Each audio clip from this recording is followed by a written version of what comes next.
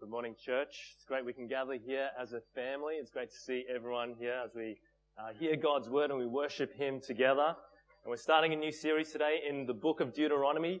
It's not a book that you probably just read for fun in your quiet time or anything like that, but I'm really excited to get into this book because the book of Deuteronomy is one of the most important books of the entire Bible. Did you know that?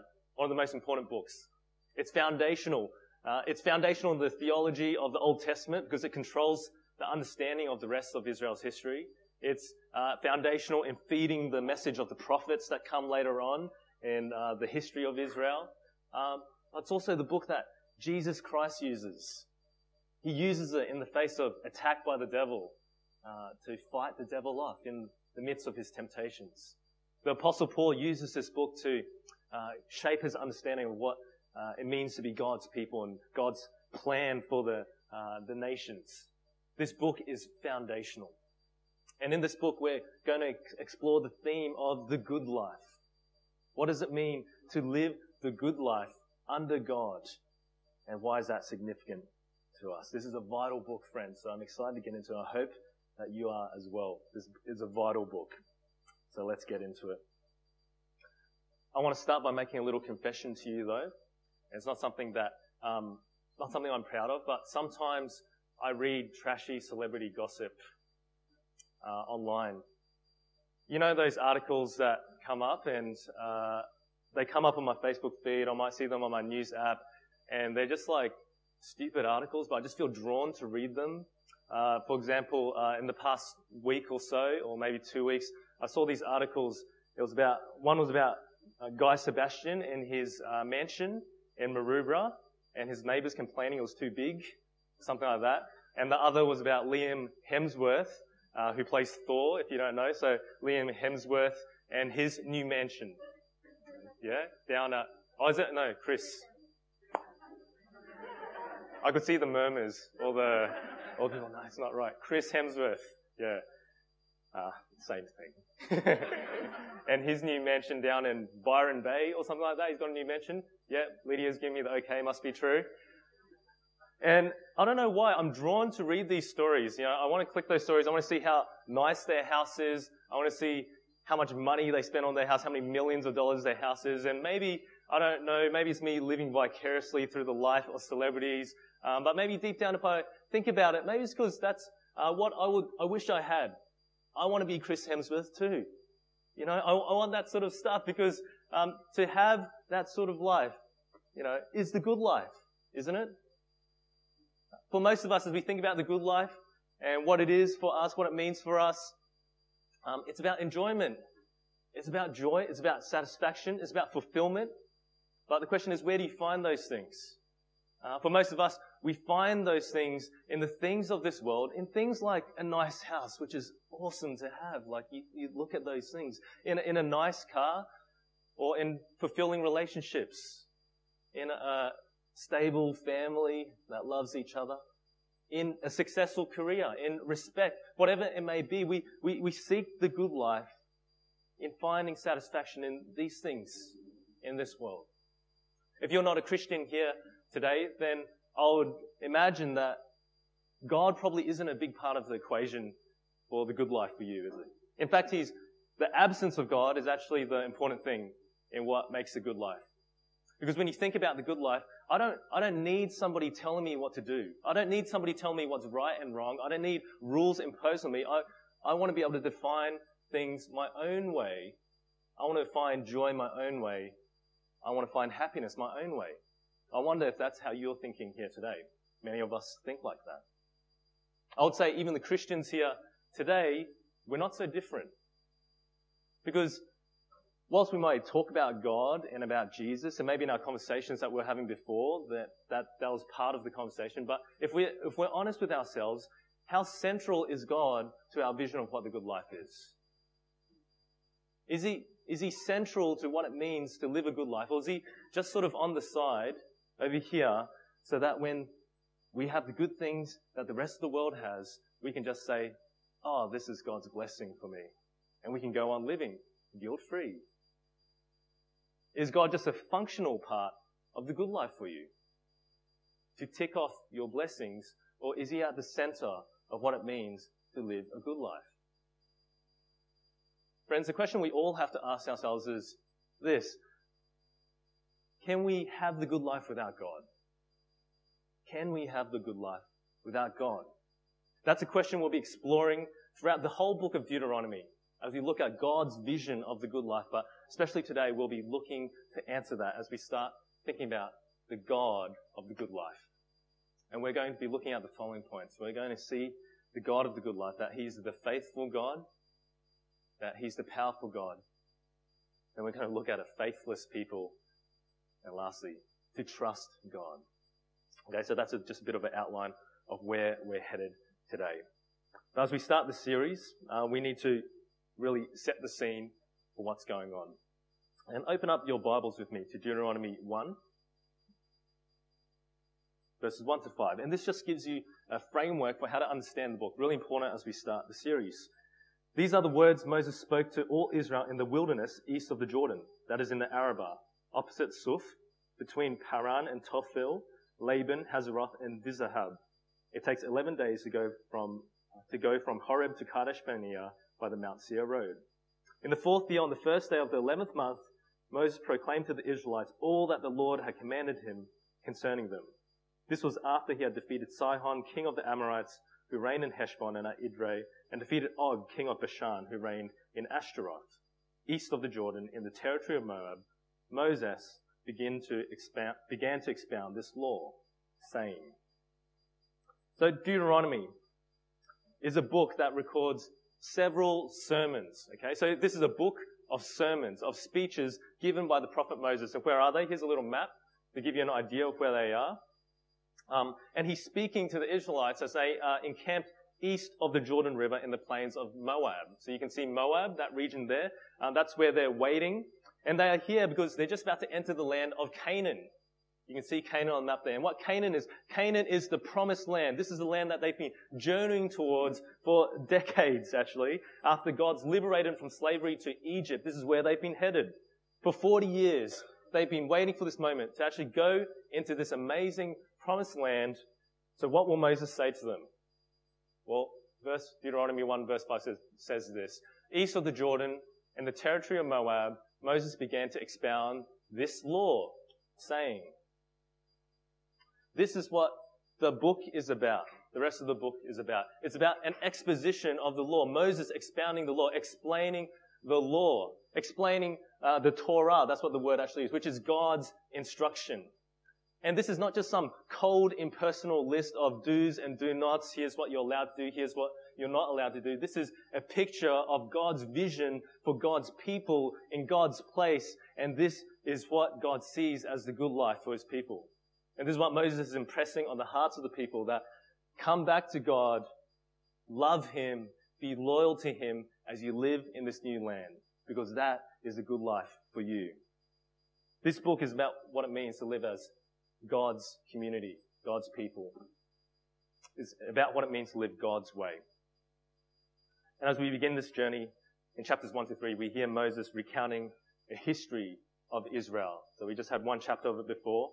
But let me give you just a really quick overview of this history before we get a bit deeper into the book. It begins at Mount Sinai, or Mount Horeb, as it's referred to in this book. And Mount Sinai, what's happened previous to this is that the Israelites have been freed from slavery to Egypt. So they were slaves to Egypt. They were liberated by God to come out of that nation. And they've been traveling, and they go to Mount Sinai. And it's there that Moses receives the law from God. Holy instructions to govern the life of God's people. And you can see Mount Sinai on the map there. Then after that, God tells people to travel to the land of Canaan, a land He's promised to give to them. And people go, and they get to the southern border of the land, which is at Kadesh Barnea, if you see that. So that's the southern border of the land of Canaan, and that just took 11 days to get there. So they're on the border, and what actually happens next is that they're just about to go in, but the people, they say to Moses, can we send some spies into the land? We just want to check out the land to see what it's like. And Moses thinks this is a good idea, so they send some spies into the land, and the spies come back with this report. They say, this land is amazing. This land is abundant. It's blessed. It's The description is overflowing with milk and honey. Now, I'm not sure what that looks like, but it's a good thing. It's a picture of abundance. This is a beautiful land. But they also bring back another aspect of the report. There's gigantic warriors in this land, and we're scared to go in. We don't want to do it. We don't want to do it. And at that point, the people, they don't trust God, but they actually refuse to go in. They refuse to go in. So God punishes them for this disobedience. After all He's done for them, they just reject Him and refuse Him. So God punishes them, and you'll see on the map there, Kadesh Barnea, but what happens? They turn around. They're turned around. And that 11-day journey turns into a 40-year journeying around in the wilderness, lost, until that entire generation of faithless people die. And after 38 years, they're coming up to the edge of the promised land again. You can see up on the map. They're coming up. They're going through Moab then, the plains of Moab. And God says to Moses, go. You can start going in again. This is the second try. I'm giving you another chance. So He's bringing the people in. You'll see later on in in chapters 2 and 3, they meet enemies along the way. God defeats the enemies for them, and they're right at the edge of the promised land. They're right at the edge. They're just about to go in. And this is the setting for the book of Deuteronomy. This is where they are now. You can imagine Moses standing before the people. They're camped out in the plains of Moab. They're waiting, preparing to go in, and He's giving them the final instructions. Here's what you need to know. Here's what you need to know before you go into the land. That's the snapshot of the history of Israel to bring us to this point. Also at the end of those chapters, just to let you know that Moses, unfortunately, he doesn't get to go into the land because he was rebellious too, and he passes on his leadership to Joshua, who will be the next leader to take them into the promised land. That's what we see at the end of chapter 3. That's the history of Israel, a bit of a mixed history there, a bit of a sad history in a sense, but we see they're about to enter the promised land. But what do we learn from these chapters as we look at the history of Israel? Well, we're to learn from their history. And the first lesson we're to learn is that God is a faithful God. As God tells Israel to leave Sinai and go to the land, here's what He actually says in Deuteronomy 1 verse 8. See, I've given you this land. Go in and take possession of the land the Lord swore He will give to your fathers, to Abraham, Isaac, and Jacob, and to their descendants after them. And God is giving this land to the Israelites, but you'll see the basis of why He's giving this land to them is this. It's His promise.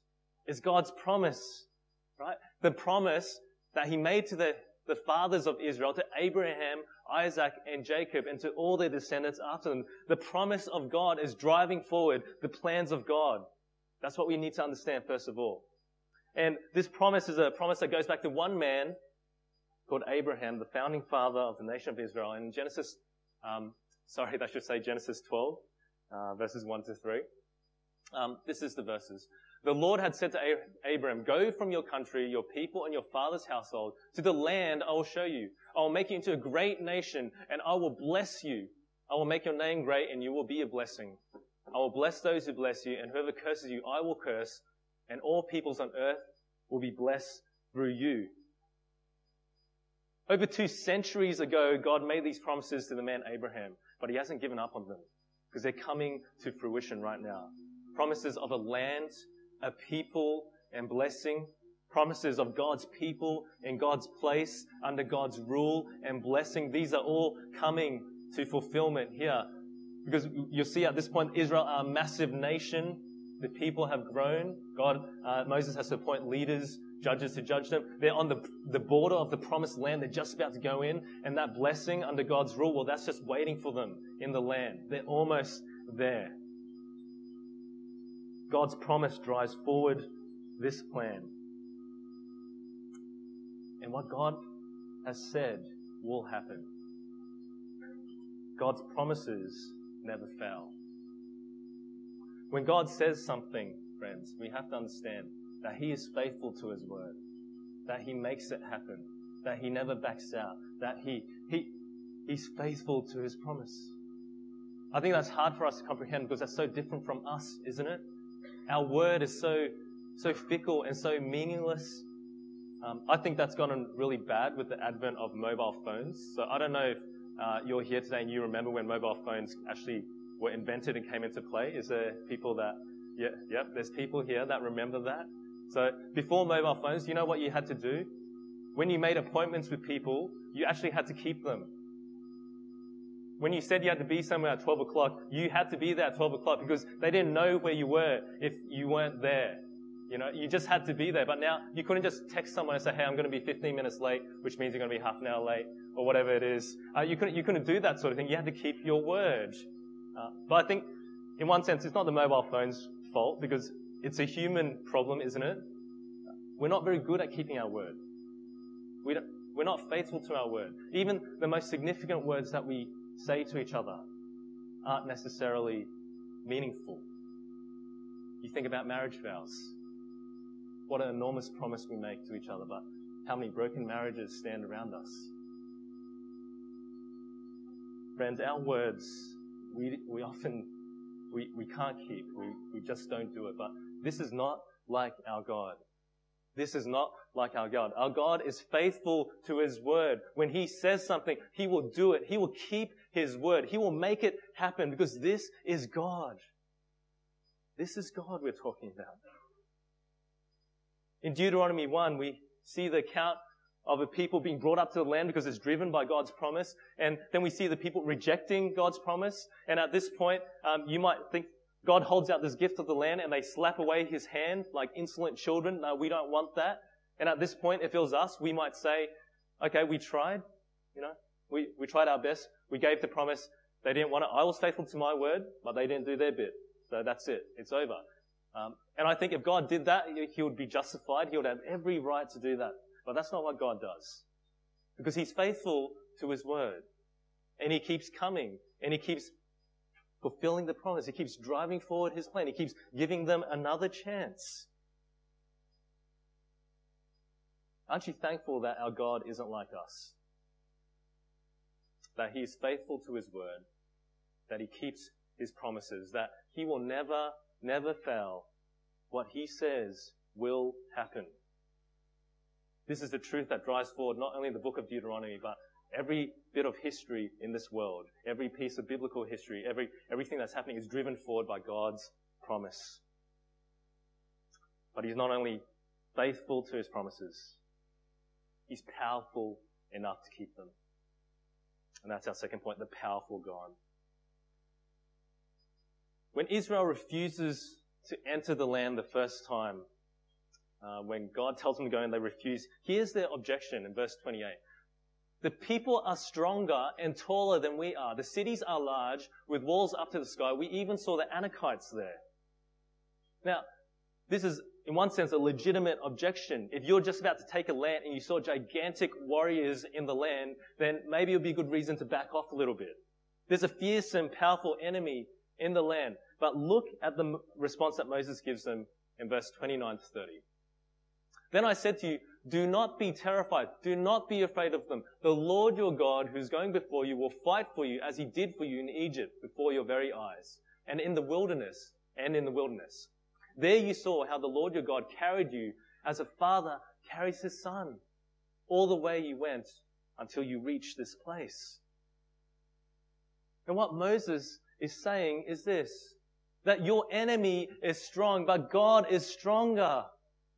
This is God. This is your God, the powerful God who liberated you from the greatest superpower of the time, the nation of Egypt, and did that with miraculous signs and wonders that the world has never seen before. This is your God who did that with ease, who brought you out of slavery, who's guided you in the wilderness, who's never let you go, who's carried you on His back like a father carries their son. This God is powerful. Your God is powerful. No one can stand against Him. And friends, we see this power in action as Israel prepares for their second attempt to enter the land too. So later on, Deuteronomy 2 and 3, we see Israel going back for their second attempt. And we see God's power in action because every enemy in God's way is crushed. Every enemy. Deuteronomy 2:31 says this. The Lord said to me, see, I have begun to deliver Sihon and his country over to you. Now begin to conquer and possess his land. When Sihon and all his army came out to meet us in battle at Jahaz, the Lord our God delivered him over to us, and we struck him down together with his sons and his whole army. Now, friends, this language is all throughout the book of Deuteronomy, but do you see something? Do you see who's in control? Do you see who's in control? God. God is the one in control. These nations have no hope of standing because God has decided to deliver this enemy king into the hand of the Israelites. And when God decides that will happen, it happens because he is powerful to make it happen. They cannot stand against God. In the same story with, the Israelites continue, there's another enemy king. He's called Og, the king of Bashan. And do you know what the Bible describes him as saying in Deuteronomy? It says that he had a bed decorated with iron, which was 4 meters long and 1.8 meters wide. So get that in your heads. 4 meters long and 1.8 meters. So the bed was like wider than me and double my length. That's how big these people were that they were about to fight. A fearsome enemy, but look at what it says in chapter 3, verse 2. The Lord said to me, do not be afraid of him, for I have delivered him into your hands, along with his whole army and his land. Do to him what you did to Sihon, king of the Amorites, who reigned in Heshbon. And once again, God delivers the enemy into Israel's hands. And even the strongest, most powerful enemies are defeated utterly before God. Because God is powerful. God is powerful and no one can hope to stand against him. This is God we're talking about. This is the God who spoke creation into existence with just a word. This is a God who is able to do anything. This is the God of the universe. Who can hope to stand against him? His enemies cannot. Our God is the powerful God, which means he's able to do what he says. And this is so important because when you think about it, promises, they're useless. They're absolutely useless if you don't have the power to keep them. Is that true? I'm a parent, as most of you will know, and my kids often ask me for things, and they're always asking for things. If you're a parent, you know that's what happens. Kids just always asking for things, and as a parent, you want to give them the best, right? So you want to say yes as much as possible, but sometimes you just can't because they ask for things you can't do. I've got a friend, and she's got her child one day asked her this. He said to her, "Mummy, I like the sun. Can we buy the sun?" Now, as a parent, you want to do what's good for your kids. You want to give them good things. But, she couldn't say yes to that, right? Because she couldn't keep her promise. She's not able to do that. She doesn't have the power to do that sort of thing. She can't make that promise in good faith that she'd be able to keep it.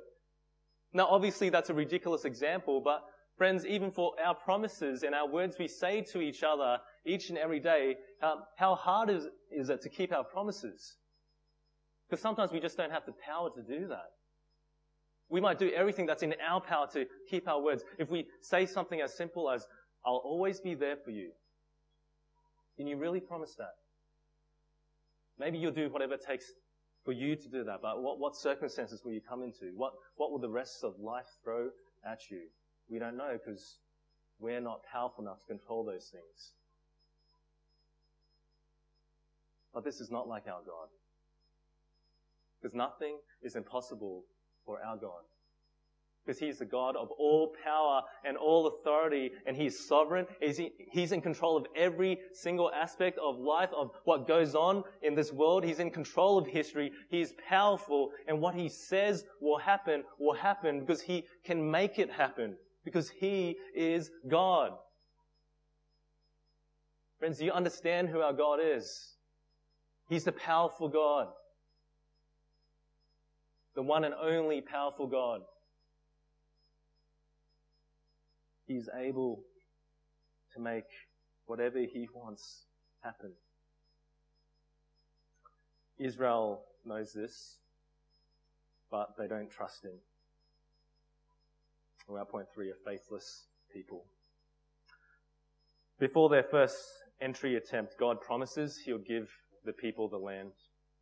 He promised He'll defeat their enemies. He had shown them already how powerful He is by defeating Egypt before them. But look at what they're like. Deuteronomy 1, verse 26. Moses talking to the people. But you were unwilling to go up. You rebelled against the command of the Lord your God. You grumbled in your tents and said, the Lord hates us. So He brought us out of Egypt to deliver us into the hands of the Amorites, to destroy us. And in verse 32, Moses says this to the Israelites. You did not trust in the Lord your God. Despite who God is, despite who they know God to be, the Israelites, they rebel against God. They complain to God. They whine to God like a bunch of whiny children. And they don't trust Him. They don't trust Him. And when they reject Him and they try to get away from God, they're without God. But here's the thing, there's no hope without God. God declares His judgment on the people, and what happens next is that they say, oh, oops, okay, sorry, we'll try again, God, we'll come back now, we'll go into the land. But God actually says this to Moses, He says, don't go into the land because these people have been rebellious and I will not be with them now. But the people, they don't listen, they go, no, we'll try, we're going to give it a go. And they try and get into the land and they get utterly defeated by their enemies. Utterly defeated. Why? Because God is not with them. They do not trust Him. Moses recounts the mistakes of this previous generation of Israelites to the current generation standing before him with this purpose. He wants them to know the mistakes of their ancestors and not to do them. Do not repeat the mistakes of your ancestors. And you know what, friends? That's exactly the same purpose that this book is recorded here for us so long afterwards. As we look at the people of Israel, as we look at the example, do not repeat the mistake of our ancestors. Do not make the same mistakes. Do not reject God. Because a life without God is a life without good. A life without God is a life without good. If there's one thing you take away, get that into your heads. That's what we have to understand. For most of us here, I would propose that things are pretty good. You know, our lives might not be perfect, but we're doing relatively okay. Things are pretty comfortable in our lives. We're not struggling too much, and we're pretty capable people as well. Like we can sort of manage our own lives in our own way, which makes us think sometimes that we can do everything by our own. Why should I rely on God? Why do I need to trust in God when I've got all these things all together? Why do I need anyone else except for me? That's often how we can think. But friends, let me tell you why. Because this life that we see here, this life that we live here in this world, this life we live right now is not all there is. It's not all there is. Who knows what will happen to any one of our lives at any moment? It's like a vapor in the wind, like mist in the air. It could be, it's the good things of this world. They're here today and gone tomorrow. Or they're here today and they're gone today. Who knows what will happen? But here's something that I do know. This life is not all there is. Eternity awaits. Eternity awaits. In this section of Deuteronomy, we see the Israelites, and we see that before them was a promised land filled with blessings that was available to them. This amazing promised land. We're going to see more of that in the rest of Deuteronomy, but we have something much better. Because we have an heavenly promised land. We have an eternal home. We have perfect joy waiting for us. We have that available for us, before us. That's what we have to understand, friends. This land, this amazing promise, this inheritance that God has available, it's waiting. But like the Israelites, we can't do this on our own. We can't get to this land on our own. We can't do this without God because there's a powerful enemy that opposes us. For the Israelites, it was physical as they fought those battles. For us, it's spiritual. The devil and his forces, they stand before us, and each day they strike us down with sin. They beat us back to keep us from getting to this amazing heavenly land. And the devil, the father of lies, he uses lies to deceive us, to tell us, you have everything you already need. This is the good life. You don't need anything more. This is all there is. You don't need God. And why would you want to trust that God anyway? Look at the bad stuff that's happening in your life. He's not a trustworthy God.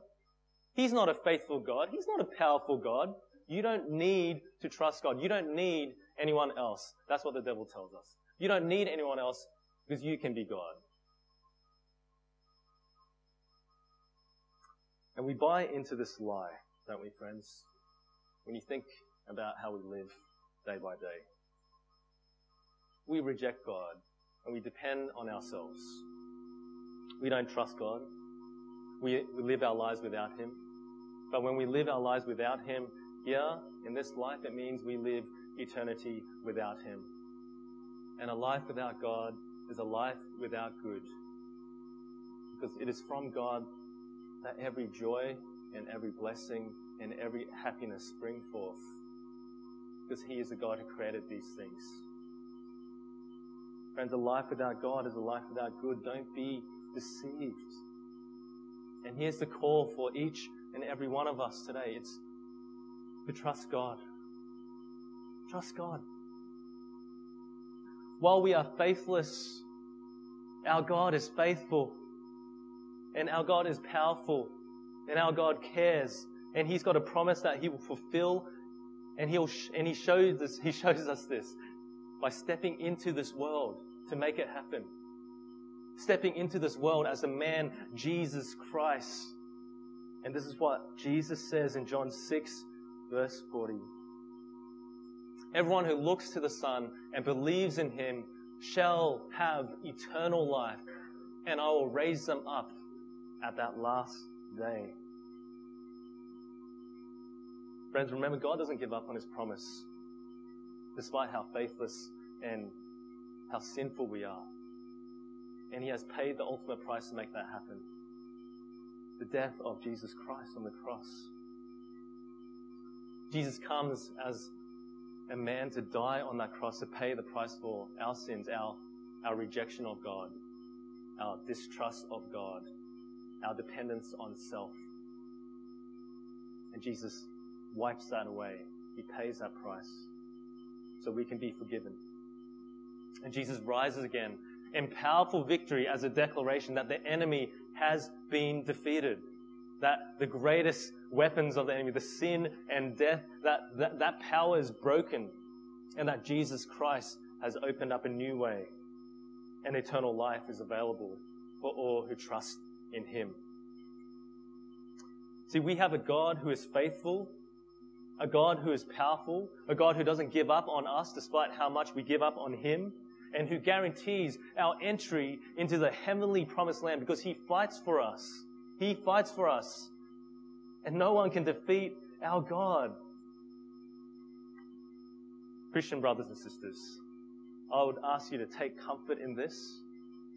Take comfort in this. Because our lives, there's so many challenges that are thrown our way. You might be here today and you are struggling, whether that's physically, whether that's mentally, whether that's spiritually, and you're feeling almost like giving up. But take heart in knowing that our God is on your side. If you trust in Jesus, He will never leave you. Take comfort in knowing that Jesus Christ has secured your heavenly home, that He's secured your entry into this promised land of abundance and blessing that will extend into eternity, and that far surpasses anything you could imagine in this world. take heart in this, knowing that nothing can bring you away from that. Because if God is for us, who can be against us?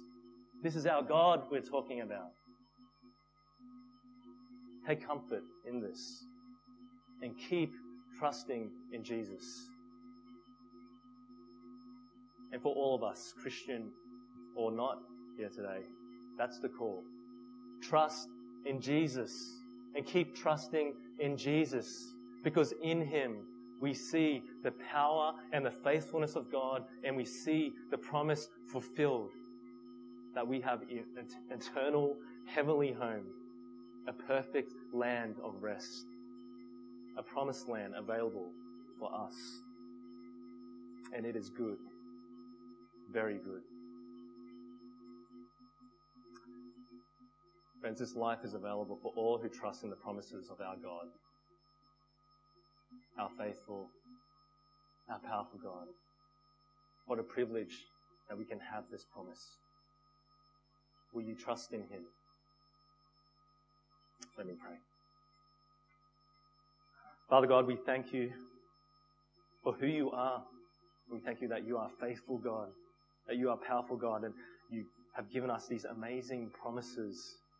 A promise to Your people so long ago, but a promise fulfilled in us today as we trust in Jesus, and we have the hope of that eternal promised land, that heavenly hope that waits for us. But friends, but God, please help us as a church to turn away from our faithlessness, of our rejection of God, and to turn back to Him. May You humble our hearts. May we trust in Jesus Christ. May we pray all these things for His name's sake. Amen.